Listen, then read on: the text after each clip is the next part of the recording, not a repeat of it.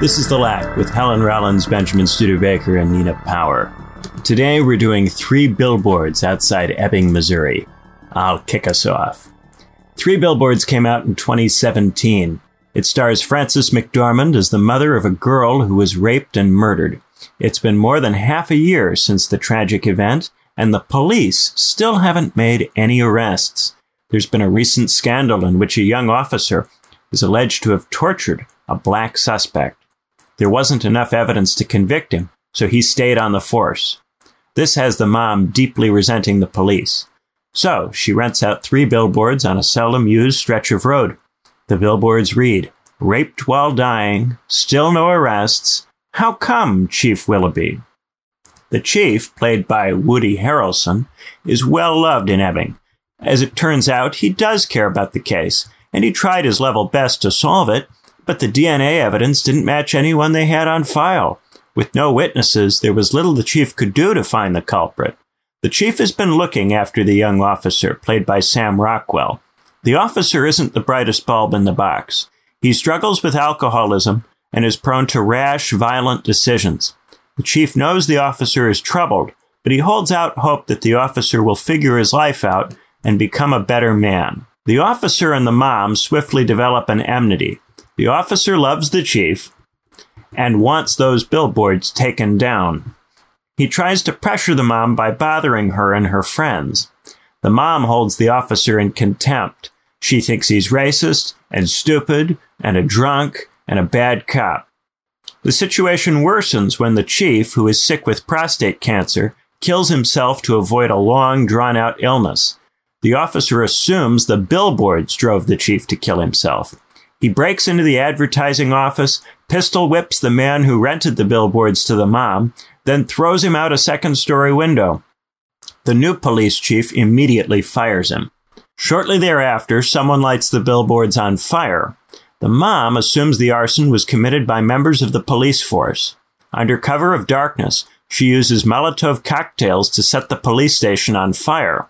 Unbeknownst to her, the recently fired officer is inside the station, dropping off his keys. He flees the burning building, but suffers severe burns to much of his body. The officer is taken to the hospital, where he is placed in a room with the advertiser he threw out the window. Even though the advertiser is uncomfortable around the man who assaulted him, he shows the officer kindness. The officer is moved by this gesture, and a letter left to him by the late chief. In it, the chief tells the officer that he believes he's a good person deep down, that he can learn to overcome his anger and to think things through before he acts. When he gets out of the hospital, the officer makes an effort to solve the case. At a bar, he overhears a man bragging about a crime that sounds very much like the crime against the young girl. After taking note of the man's license plate, the officer baits him into committing an assault, allowing the officer to collect some of the man's DNA. In the meantime, the mom discovers that the police were not involved in the burning of the billboards. Instead, the billboards were burned by her ex-husband. A former cop himself, he never agreed with the decision to put them up. It doesn't help that their surviving son is getting picked on at school by kids whose families are friendly with the police. Neither the father nor the son like looking at the billboards or being reminded of the girl's fate, and both would rather see them taken down. So when the officer comes to the mom and tells her he's found new evidence, she feels bad about having wrongly assumed he was the culprit, about having burned him unjustly in revenge for something he didn't do. But the evidence does not check out. The DNA from the man in the bar does not match the DNA from the scene of the crime, and the man from the bar appears to have a solid alibi. He was out of the country when the crime was committed. Nevertheless, the officer feels sure that this man did rape someone, even if he's not the particular rapist they've been looking for. He suggests to the mom that they might go to the man's home and kill him, and she takes him up on it. But while they're in the car, they seem to have second thoughts. The film ends inconclusively, with the crime unsolved, and with the pair unsure whether they are going to commit murder. There are other subplots along the way. The mom is romantically pursued by a dwarf, played by Peter Dinklage. He covers for her when the police ask her about the burning of the police station. Afterwards, he asks for a date. The mom agrees only reluctantly, and it becomes clear to the dwarf that she is ashamed to be seen with him. When he confronts her about this, she claims that he forced her to go on the date. He vehemently denies this and is so thoroughly offended that when she offers to reschedule the date for a better time, he refuses. I liked this film quite a bit when it came out. It's a film about the assumptions we make about other people's intentions, about our tendency to make enemies too quickly on the basis of too little. Once we pigeonhole others, we overlook their positive qualities and assume the worst about them. The officer and the mom are both trying but failing to perform their roles well. Each views the other's mistakes as forms of intentional malice. The mother, unable to let go and accept what happened, puts her son and the chief through great shame and embarrassment in a fruitless quest to find a killer who cannot be found. The officer is burdened with a small brain, a demanding mother, a penchant for booze, and a tendency toward impatience and wrath. Both commit violent crimes in a bid to uphold a sense of justice. They get stuck in a pattern of mutual escalation, and it is broken only when the mom learns the officer was not guilty, and when the officer is confronted with the advice of the chief and the kindness of the advertiser he abused. It's a film in which nearly everyone, with the possible exception of the rapist, is doing their best, and yet no one's best is remotely good enough. But rather than condemn all its characters, the film shows them all some level of clemency. It is very much a film about the value of turning the other cheek, in part because we never know whether people really are as bad as we think they are. People's intentions are fundamentally unknowable, and when we think we know why people do the things they do, this leads us to escalate conflict when we could, and often should, de-escalate. For instance, it is often assumed that we can know what Vladimir Putin's intentions were when he invaded Ukraine, that they can be surmised from his statements or his actions or the words and deeds of the people in his circle. But if you take seriously the idea that we can't be sure what's in Putin's mind, and he can't be sure what's in our minds, the mutual suspicion that leads to war and frustrates diplomatic solutions is easier to understand. What he does makes us suspicious, and so we take action that makes him suspicious, and that causes him to do things he previously may not have planned to do. We may think he always planned to do those things, and try to read these new actions as reflecting back on his original intentions, but that's an assumption, and it's one that makes us even more suspicious and induces us to do things we previously did not plan to do. So, on it goes. This applies not just to matters of war, but to matters of love. In the mom's mind, the dwarf covered for her to blackmail her into going on the date. He was always bent on going out with her, and she experiences his dinner invitation as highly coercive. But in the dwarf's mind, he helped her because he is a nice guy who genuinely likes her. It is only when it becomes clear that she views him as a blackmailer that he becomes angry and points out that he didn't have to help her in the first place. The assumption of wicked intentions becomes a self-fulfilling prophecy. Often when we treat people as if they are up to no good, this causes them to behave worse than they would have done if we'd given them the benefit of the doubt. When they behave badly, we think we are proven right, but it was our suspicion and hostility that brought these same things out of them. The quickest way to make a man act like a creep is to assume that he is one from the start. We human beings tend to live up or live down to other people's expectations. In the same way, it is only when the officer learns just how much the chief believed in him that he is able to start to become the person the chief hoped he would be. Prior to that, he lives down to the low expectations everyone else has for him. The other characters treat him like a poor, stupid, abusive, drunk racist, and so he doesn't aspire to be anything else.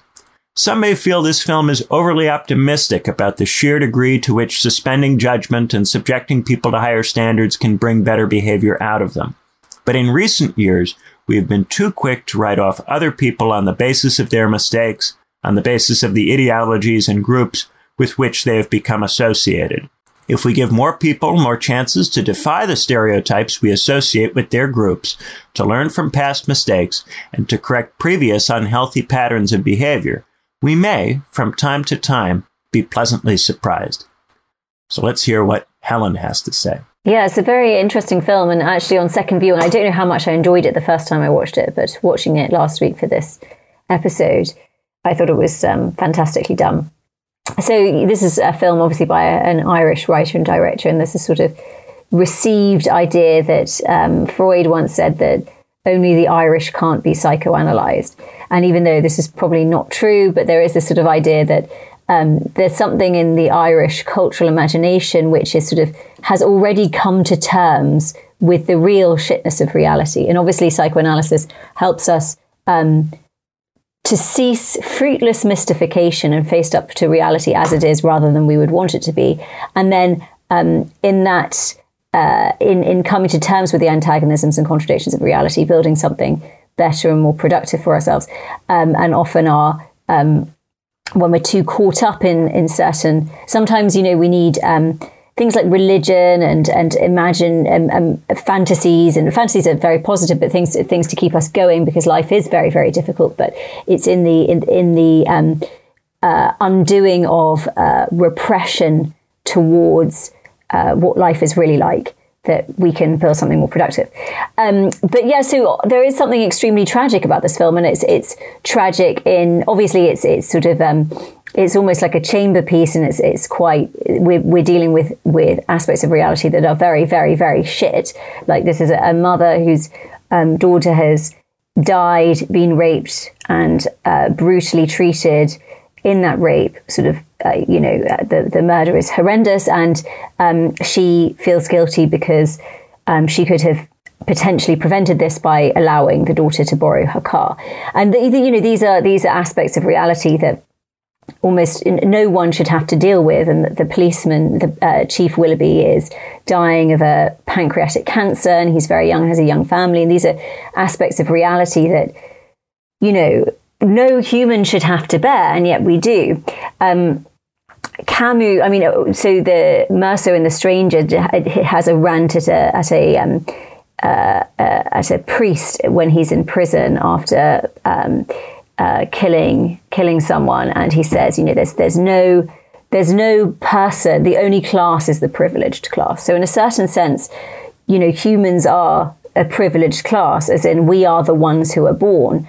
But in being born, we have to bear a huge amount of, unfortunately, often inevitable tragedy, because the nature of being born is to die, and for everybody around us and everybody we love to leave us. And it is really, really horrendous. And no one should have to bear it, and yet we do. This is not to be moralistic about not being able to come to terms with this, because I think in a way, perhaps what makes life worth living is the creative ways in which we deal with having to live in this reality.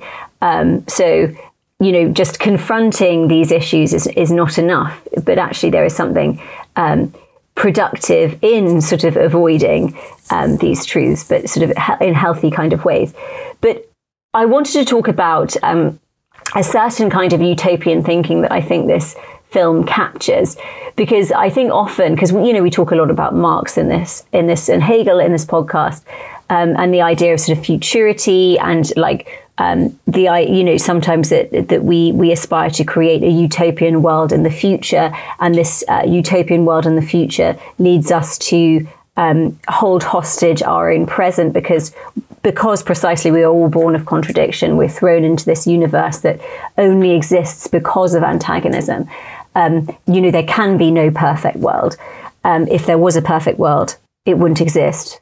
It is only through antagonism that we have this world at all. And so when we project a utopian future, which we can't have, instead of getting it, we sustain the fantasy that we could get it by shooting ourselves in the foot or creating enemies.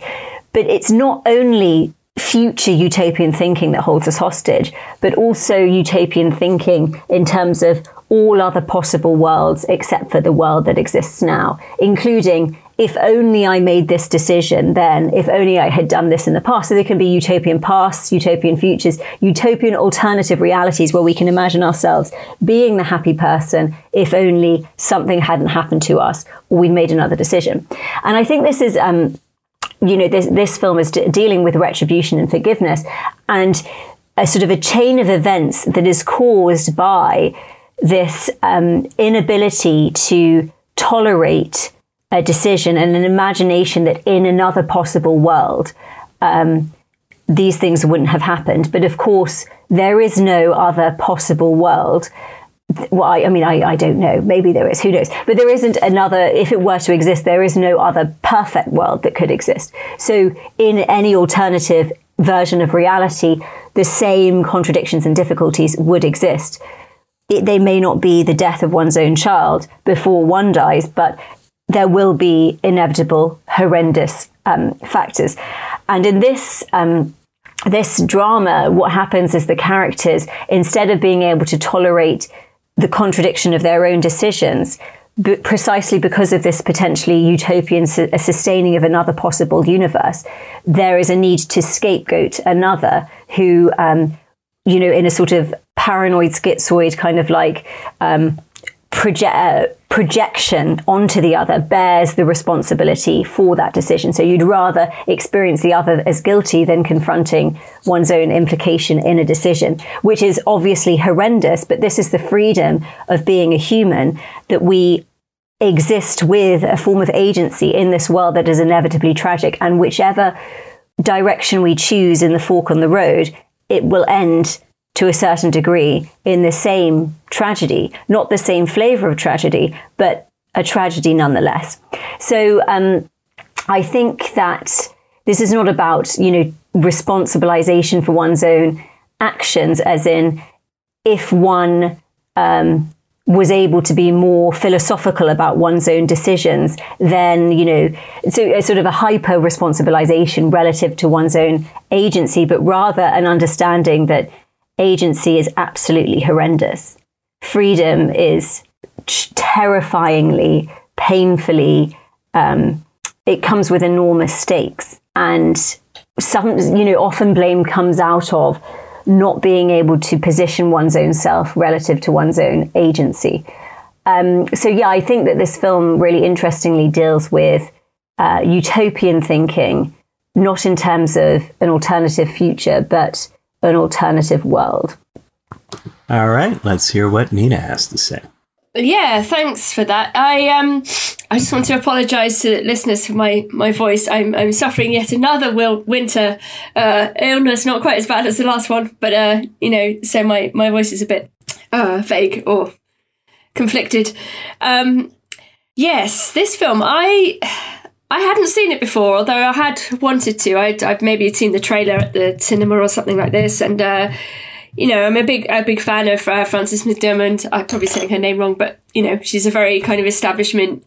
She's a serious actor, and I found this film. I very much liked both of your interpretations, and I agree with them. And I found this film slightly kind of heavy-handed in a strange way. I mean, of course, the topic is sort of very serious, and there's kind of a lot of poverty. It's about small-town America. It's about a certain kind of economic situation, as well as the kind of terrible crime that's been committed. And I take both of your points very well, and in fact, it makes the film seem much more interesting in retrospect than I found it.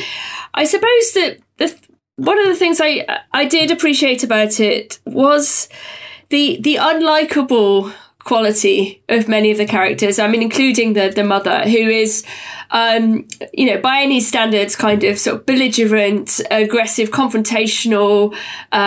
She's completely non-diplomatic. She's, borderline offensive to the Peter Dinklage character. I mean, in a way, even though it should be manifestly clear that he covered for her committing a serious crime, which should have landed her in prison, i.e. the burning down of the police station. But nevertheless, I suppose in the midst of this unlikability, of course, you are also very moved by her quest for justice. And I think one of the main scenes that maybe hasn't been picked up yet is the flashback to her own guilt, her own accidental complicity, which relates to Helen's point about the negative utopia looking backwards. So there's a scene where her daughter is still alive in the scene, and I think she asks to borrow her mother's car, and they have a kind of typical teenager adult confrontation, and it's, oh mum, and the mother refuses to lend the daughter the car or something like this. So the daughter goes out without that protection, and it's on this occasion that you assume that she was raped and murdered in this horrific fashion. And of course, the implication there is that had the mother only simply, and I think even the mother says something horrific, like, you know, because they have a fight, like, oh, I hope you get raped and murdered. I mean, something insane, right? Like this kind of, the worst possible thing you could imagine saying to somebody that you love, that you in fact love, and then the thing happens, right? So there is this kind of strange scene, and most of the film doesn't have this kind of retroactive quality, that, you know, this flashback quality. So it's a kind of unusual scene, and so one of the implications is surely that the Billboards and the mother's kind of full frontal attack on everybody else, quite rightly in some ways, for not doing their job, but at the same time, as we've discussed, sometimes there is no solution to a problem, or you can't find the answer, even though people are trying their hardest. Nevertheless, you want a solution, you want justice. Nevertheless, I guess one of the things that's buried at the heart of the mother's behavior is her own guilt, right? Manifestly, even though it's not her fault. Of course, the rapist, the unnamed rapist murderer, represents, if you like, something outside of the frame of the small town. In a way, he represents the problem of evil, which is kind of unlocatable, right? And the problem is then you end up with this attempt to try and locate, as Benjamin says, locate that evil in other people, and you do so in terms of their supposed bad intentions. But most of the time, people are not badly intentioned. They don't have any intention at all. They just make mistakes, or they're thoughtless, or, you know. And I think a lot of the time, you know, we have a problem as a society or a culture in assuming malice when there is in fact stupidity, and then sometimes vice versa. Like it's a kind of almost like a, you know, in Kant you have these sort of antinomies where there are two kind of problems that both seem true, and you can never quite decide which one is which. And the whole stupidity malice problem is always like this. Like I think often when we have a kind of recursive thought about where power resides, or who is doing what, or who's behind what, we often end up sort of stuck on this kind of antinomy of like, oh, is it stupidity or is it malice? And I think this is sort of played out very well in this film, in terms of trying to relocate the problem of evil and trying to actually put it back into a situation where it might not even be found, because in a way the kind of the truly horrific causal incident, or the person behind this incident, is nowhere to be found, and in fact perhaps can't be found. And I do think the ambivalence of the ending is very interesting, because it's the idea of the fungibility of evil. Well, okay, we can't find this rapist, the one who murdered my daughter, but perhaps we can find another one, and then somehow we can expiate our need for justice through murdering somebody else who's guilty of something similar, you know. And there's a kind of whole sort of scapegoat thing going on, as already mentioned. And so I suppose in these regards I found the film quite interesting, but I wondered if it could have been slightly more subtly handled. And but there is something kind of interesting then, as to try and understand this film as a film about class, and whether, because we've watched quite a few films about poverty in America or economic deprivation in America, like the one about the bank recently. And I wonder if there's something kind of formal about these films, in the sense that they depict violence, which is also the violence of poverty or economic deprivation, or relative marginalization, right? So these small towns compared to big cities, let's say, of course, there's lots of poverty in big cities too, but they have a different kind of quality. And there's much recent American cinema about these kind of non-massive places, like these small rural urban, slightly urban towns, but largely kind of agricultural or dispossessed, really, let's say, from the kind of thrust of modernity. And in that sense, then I perhaps came to appreciate the sort of the unsubtle qualities of the film. I'm going to stop there, because otherwise I'm going to cough too much. Yeah, I really like that idea of that there is no solution, you know.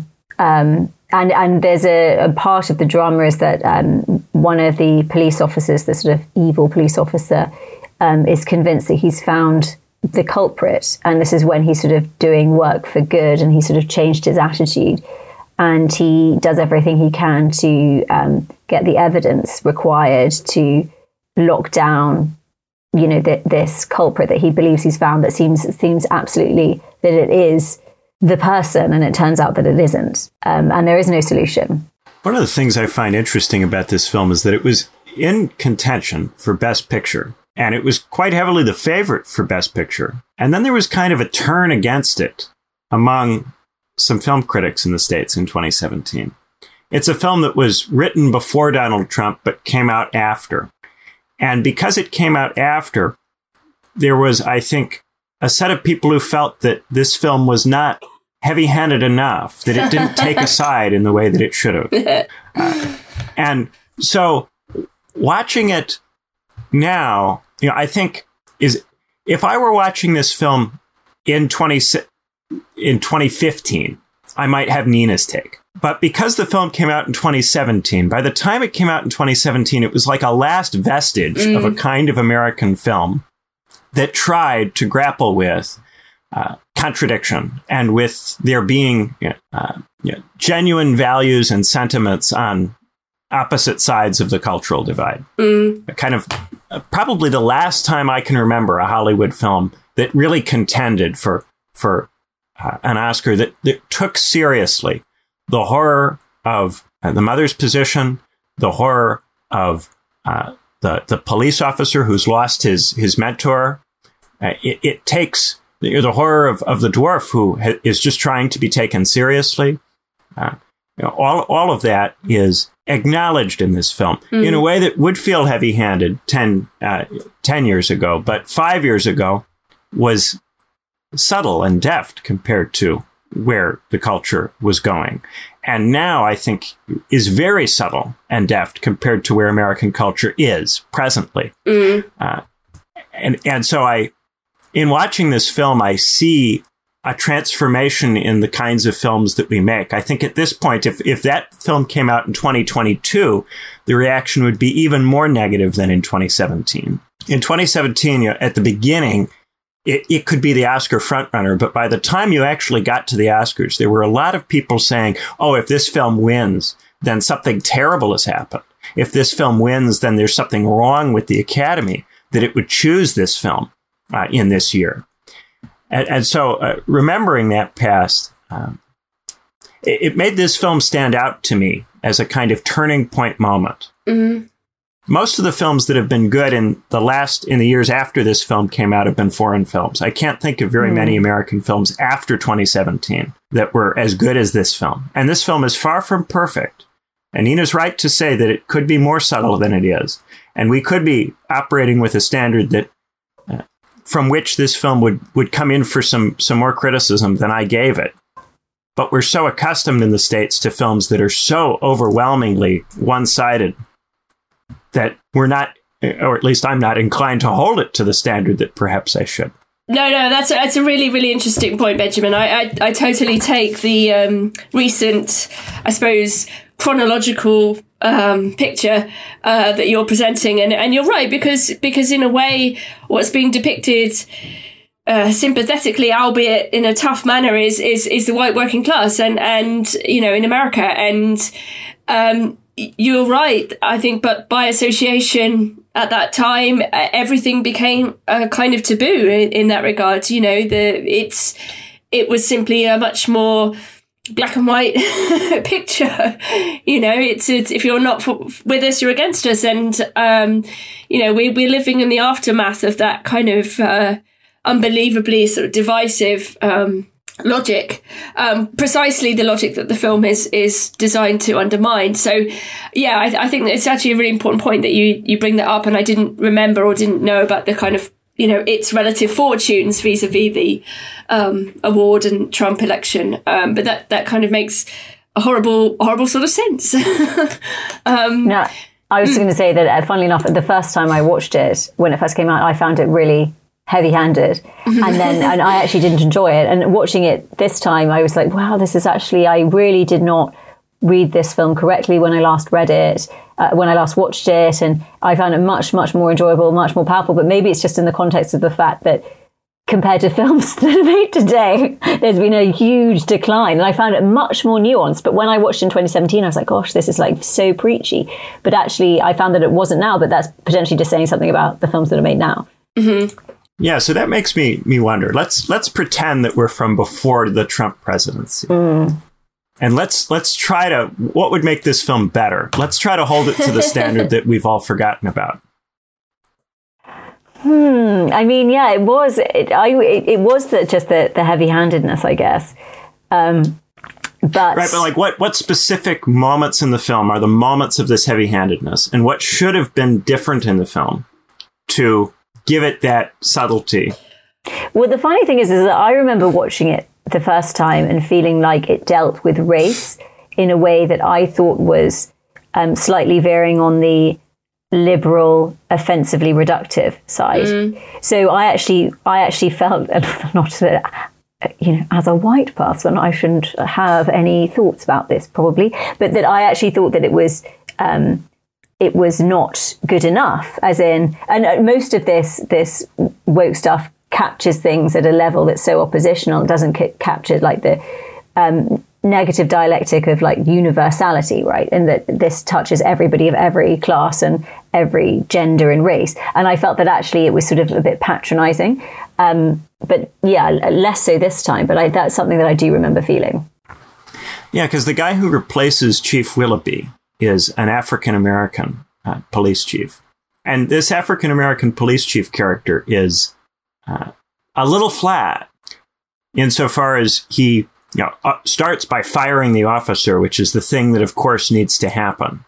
But only this new African-American police chief can do that.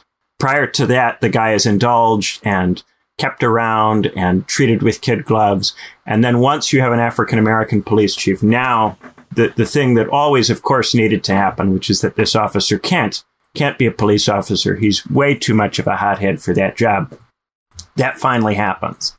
And the guy is let go. There's also a scene in which the officer says to the mom that we're not all the enemy, you know. And the implication there, I think, is that because, not that it's implied in what he's saying, but I think that what the film is doing there is suggesting that if the police force was more racially diverse, that in and of itself would diminish what's wrong with the police. Yeah, and I do feel that the other two non-white characters were sort of felt like props and weren't fully developed characters. And, there's sort of one sort of benevolent, supportive figure who witnesses a scene where I can't remember the name of the sort of bad police officer is attacking the person he suspects of rape, and is sort of watching it with a bit of like, oh my goshness, as if she's the eyes of the the moral.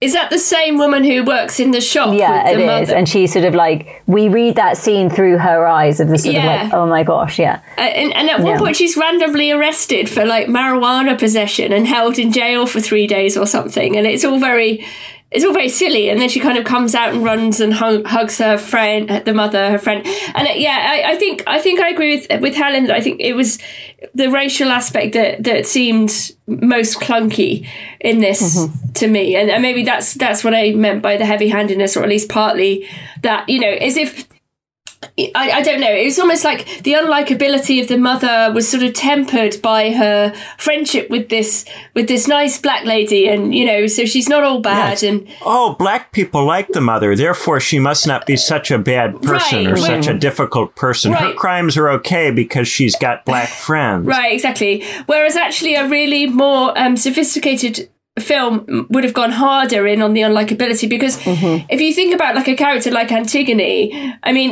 the true quest for justice is outside the law, right? Like, not only is it outside of the law, but it's outside of all social norms, if you like, so Antigone's desire to bury her brother not only goes against the laws of the city, but also against the desires of her family. You know, she's a kind of total pariah. She's completely ostracized by her desire to get justice, you know, in this pure way, right? And I think when we look at vengeance films, the ones that are truly memorable, I think, are the ones where the purity of the vengeance is such that it doesn't matter what gets destroyed, including the person seeking vengeance, right? And in fact, that's what a vengeance narrative really is. It's ultimately the destruction of everything in the name of something that lies outside of the acceptable frame. And so, you know, if they had made the mother correct but horrible, like even more horrific, right? This would have been a really quite transgressive film. But this is the thing, I feel like, in a way, though, that the fact that she is not... they could have gone further, filmmakers could have gone further, but like it feels like the black characters in this film are the non-universal subjects, and the white characters, because they are complex, complicated, and a bit bad at least, are, you know, have this sort of... have the nuance and sort of contradiction of subjectivity that these prop characters don't have. One of the things that's difficult is this character is played by Frances McDormand. The mother's played by Frances McDormand. And so she's going to be likable because she's Frances McDormand. I think true. It would be difficult to make that character what Nina's suggesting with Frances McDormand playing that character. Maybe I'm insulting Frances McDormand as an actor by saying that, but I just think she's too likable. Yeah, in the casting, you bring a universe of kind of like inference on the part of the audience, but like sometimes, you know, the roles that are the most celebrated are when people really do have that complete transformation, like Charlize Theron in Monster or something like that, you know. But again, this is sort of, it does have a comedic edge. It's not an all out kind of morality play or tragedy or what have you. Yeah, it does play a lot for laughs. And I think in some ways that reflects by that point, we were in the process of having this period end, but the kind of gritty early 10s stuff in American cinema where extreme violence was played for laughs and played for laughs very frequently. And I think post-Trump, it's become distasteful to do that. And there are fewer films that do it. There are still some, especially franchises or material or shows that began early enough that they're, they kind of get away with it on legacy. They're kind of grandfathered in, but we don't see a whole lot of new material that plays violence for laughs in precisely this way. Where do we see things going now? Because obviously, like, the fact that we're discussing how badly things have got, you know, there has to be a shift at a certain point, because otherwise we're just going to get, this is just going to be, cinema's going to end. We're not enough like the audience. But what do you think is going to happen? Because I'm making a film hopefully next year that's more in line with what Nina's talking about, with an extremely unlikable character that the audience is asked to identify with, who does a crime that gets caught up in all sorts of accidentally is caught up in all sorts of like cultural war issues without it, you know, the intention being there. And I am sort of like, I don't know if this film as a genre can tolerate this kind of stuff anymore. I do wonder. I mean, I've been probably like quite a lot of people slightly obsessed with the Sam Bankman-Fried thing lately, and I know we've discussed it to some degree, and I don't want to go into sort of the details of it, but there's something about, let's just take him as a figure, right? So last night he did an interview for the New York Times in some undisclosed location. I mean, people are very surprised that this man has not yet been arrested, right? But he, you know, and I tried to listen to some of his interview, and it was very, very, very strange, because on the one hand, you know, it seems very clear that he committed lots of fraud, right? Like that he literally, you know, did bad things with other people's money to the tune of billions of dollars. And yet, okay, we think this is a terrible thing, and we would wonder at the kind of person who would do that. And we would sort of think, we would So what kind of person would be able to do that, right? Like, is this person kind of sociopathic? Are they, again, to go back to the stupidity, malevolence question, did this person know what they were doing? Did this person do it on purpose? Surely he must have understood that this was, not an okay thing to do. But the more I seem to read about him or watch him, the more obscure his own character, his motivations become. And he's even making jokes on this New York Times stream where, someone asks, the interviewer asks him, like, did your lawyers tell you to not come on this stream? And he was like, yeah, they really didn't want me to do it. And then the audience laughs. And you're sort of like, are they encouraging this person? Like, I don't know. So I suppose I'm very interested. I mean, it's an old question, an old problem, but I think I'm glad to hear you're making this film about somebody who's very unlikable, because I think, or very hard to understand, because I think this is one of the major problems, which is precisely the false solution, is the idea that we can say, oh, this is a good person and this is a bad person, right? Because this black and white thinking, or because this person's a member of this group, therefore, they're exempt from certain criticism, or because they are a member of this group, then they are responsible for all the world's ills. We've seen far too much of that in-grouping and stereotyping and so on. And so I'm kind of very interested in figures that are almost like, how to put it, like opaque, like that who've maybe done things that we would generally agree are not good for other people. It doesn't have to be violence, right? Like, fraud is a white collar crime. Of course, it's ruined. I mean, it is a form of economic violence. It's ruined lots of people's lives and so on. But what do we do with this?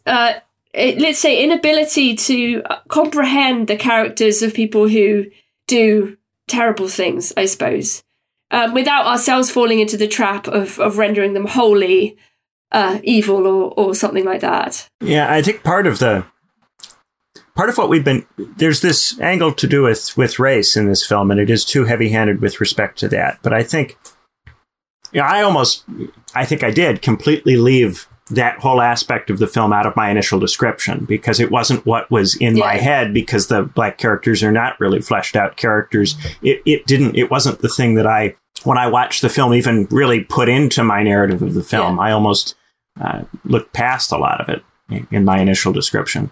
The thing that I think is really heavy-handed about this film is the fact that it has to make the characters likable.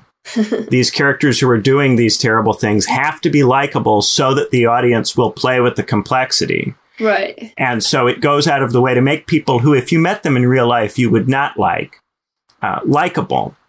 And I think that the difficulty is that when you are in these situations where you really do have to suspend judgment, everything in front of you is telling you that this person is somebody you shouldn't like and that you should think of as an enemy. Everything in front of you. And by making, by showing us that this police officer has the confidence of Woody Harrelson, and by saying that the mom is Frances McDormand, it makes them just a little bit too compelling for us to really struggle with understanding in the way that we often do in real life.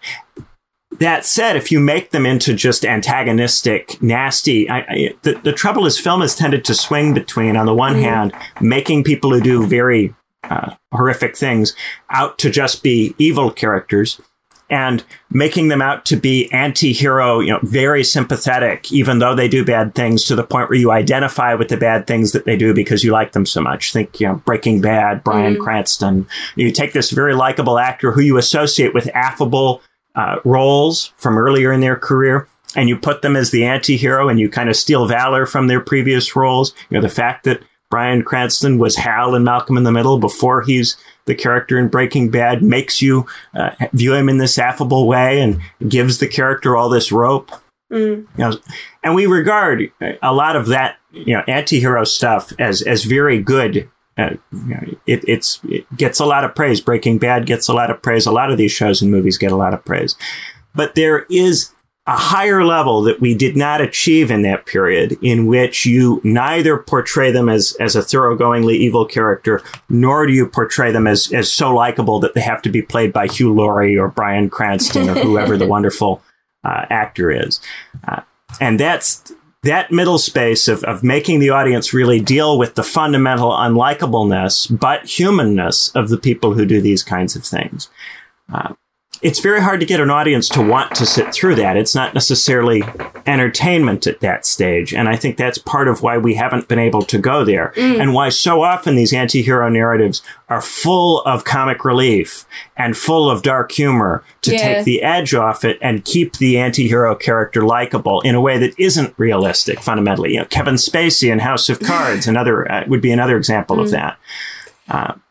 And that's what's heavy-handed about this film. It has to get you to play with the tension, make the characters too likable. And then the other characters, the minor characters, are flat to further emphasize the depth and likability of these main characters. But this is why I think this dialectical shift, you know, if we're speculating about, you know, Helen's future films or future films that should be made, or the direction we would like to see cinema go in. I think it's like it's the incomprehensibility. I mean, you know, I'm interested in it. It's what happens when we actually can't understand somebody, actually, or that they remain a mystery to us despite us knowing epistemologically or being able to morally judge them or whatever, but we still don't, because the truth is there is a kind of unknowable kernel to everybody and everything, and it is very hard to depict. But I think it's necessary to depict this, actually, because the moment we understand that there is this unknowable kernel, even in the people, or especially in the people that we love the most, you know, even the mere fact that they are not us, but they very much exist in their otherness, you know, albeit in proximity to us, we will never fully know them. And I think, you know, if you think about films like Belle de Jour, and maybe some of the kind of more experimental films in the 60s and 70s, a lot of them were maybe a bit about this kind of unknowability in a slightly earlier age. So, I mean, there's inevitably going to be a Sam Bankman-Fried film. I hope it's a good one. But like I say, I find it really interesting how intriguing it is to me and to, I guess, a lot of other people at the moment, like trying to get to the bottom of this person's character. You know, like they ostensibly seem to be telling you everything, but you understand nothing. Like, I understand less than I did the more I read about and watch him and try to hear what he's saying and work out what he thought he was doing. Like, it just makes less and less sense somehow. I think there's a lot of overlap between the way he behaves and what people in the crypto space like, which is a kind of irreverence and lack of regard for the rules or norms or usual ways in which people do business or people trade stuff. And the kind of obvious issue with that is that if you have someone who's managing many billions of dollars who doesn't have any regard for the usual rules, then they're going to do things with the money that they shouldn't be doing. But in crypto, it was considered a virtue to be someone who didn't care about the rules. And it still is considered a virtue. I mean, they view the banking system and the regulatory system as evil or corrupt in some way. And so then they get behind people who don't follow rules or regulations, don't understand or pretend not to understand why banking regulations exist or why currencies are run or operated the way that they're run. I mean, for the most part, these are people who don't understand why the Federal Reserve exists, apart from attributing malice to the people who created it. So they don't understand why you would create a central bank or what purpose a central bank would serve, apart from some villainous purpose. And to have an interesting critique of central banks, you have to engage with the reasons why they exist on their own terms.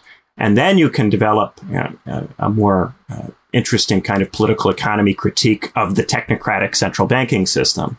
But these people haven't done this. They view the Federal Reserve in a kind of conspiratorial way. And so they're not able to really penetrate. And so, of course, they're attracted to people who don't care about the norms or the rules. And those people, of course, are the kinds of people who rip them off.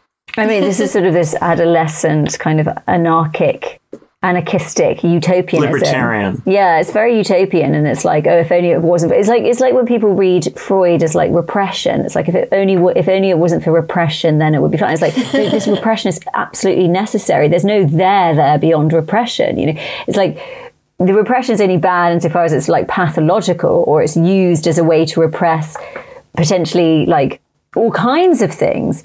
But you know that there's a primary repression that's necessary, and that there are systems that are needed. But it reminds me a little bit of like the scandals with televangelism, and how the issue there, and it's interesting because as well, like the Sam Bankman-Fried thing, it's like, has he got the same amount of ire as like some normal kind of fraudster would get? Or does it sort of like land more softly because it's in this sort of alternate universe where they're operating with this kind of alternate logic, even though it is the same sort of money after all that's being affected? But, you know, in the televangelistic world, it was like, you know, a belief in God, or that like God had given people, you know, God was on the side of the people running these businesses that sometimes, you know, failed or whatever. But it's the same thing. I mean, it's very like religious and like the worst sense of the world thinking, this sort of anarchistic utopianism. And that's not to say like I actually don't understand cryptocurrency, so I don't know like if I personally have any criticism of it. But like in terms of it's an existential question for the crypto people, whether this guy is a bad apple, or whether the issues with him speak to issues with the whole of crypto, because they viewed him as their JP Morgan, their savior figure who comes and bails out any crypto exchange that's in trouble. And now he himself is in trouble. So either it's got to be something about him personally, he's got to be the problem person, or because so much of the crypto world was caught up with this guy and his enterprise, it means that there's something fundamentally wrong with the whole project. And because there's still a significant amount of money in crypto, that cannot be acknowledged, because that will destroy the value of what remains of it. So it's got to be about him. He's got to be the bad guy. I mean, capitalism always tries to do this. When there's a crisis, you find the bad apples, the people who didn't follow the rules, the people who, you know, you just need a cop on the beat to impose the rules. You know, if only crypto were, you know, regulated like regular banking, well, then it wouldn't be crypto. The thing that they liked about it was that it wasn't regulated like regular banking, because they don't trust the banks. They don't trust the banking system. So I do think that there's deeper issues with that whole crypto space that are there in the character of this guy. But if you are still in the crypto space, if you still have money in that space, then you need it to be the case that this guy is just a problem guy, that he just ran the company wrong, and that it's possible for crypto to operate without this guy. But the only way that you would get a cryptocurrency that doesn't, you know, cryptocurrencies that don't do this kind of stuff, would be to make them like the regular banking and financial system, which would be to make them totally uninteresting to the people who are currently interested in them. Yeah, and you know, as you say, the thing is, it's like they think banking is bad. Well, it's like banking is bad and capitalism is bad, but it's like, you know, there's no solution in just thinking that there's a utopian balance without the banks. It's like, no, there's still capitalism, and there's still like, it's still a disaster, and it's, you know, it's worse. I don't know. But then I think we need like a sort of psychoanalysis of crypto. I appreciate what you're saying. It's like the attractiveness of this figure and the whole thing is precisely needs to be sort of dialectically understood in relation to the rules. I hadn't quite made that leap yet, I suppose. And I think that's right. It still leads back to this question of what is the attraction to these things, right, in and of itself, right? Let's say crypto represents something like an alternative, or if not an alternative, a separate sphere or different, you know, way of doing things that's kind of or unregulated, non-centralized, decentralized, you know, all these sorts of words that get thrown around. There is a kind of utopian promise in crypto, even though obviously if things collapse, there wouldn't be any electricity for crypto to mean anything, which is a very stupid That's why it's point. the reverse coin of gold. It's the reverse coin of gold, because gold is a kind of paleo economy. It's, I don't like the modern economy, so I want a utopia in the past. Crypto is the utopia in the future. Once you're over the utopia of the past, then you commit to the utopia of the future. So it's all the people who 20 or 30 years ago would have been heavily into gold and silver and keeping collections of precious metals in their basements, who after the commodities bubble of the early 10s can't be doing that, can't talk themselves into that. But they can have a kind of faith in innovation or the possibility of new, and so it becomes a future-oriented thing. Yeah. But also, there's always, as the rate of profit has declined and declined and declined, and there's more and more and more of a boot on the neck of anybody who isn't like a shareholder, or even shareholder, they're small shareholders, but as like a billionaire, basically.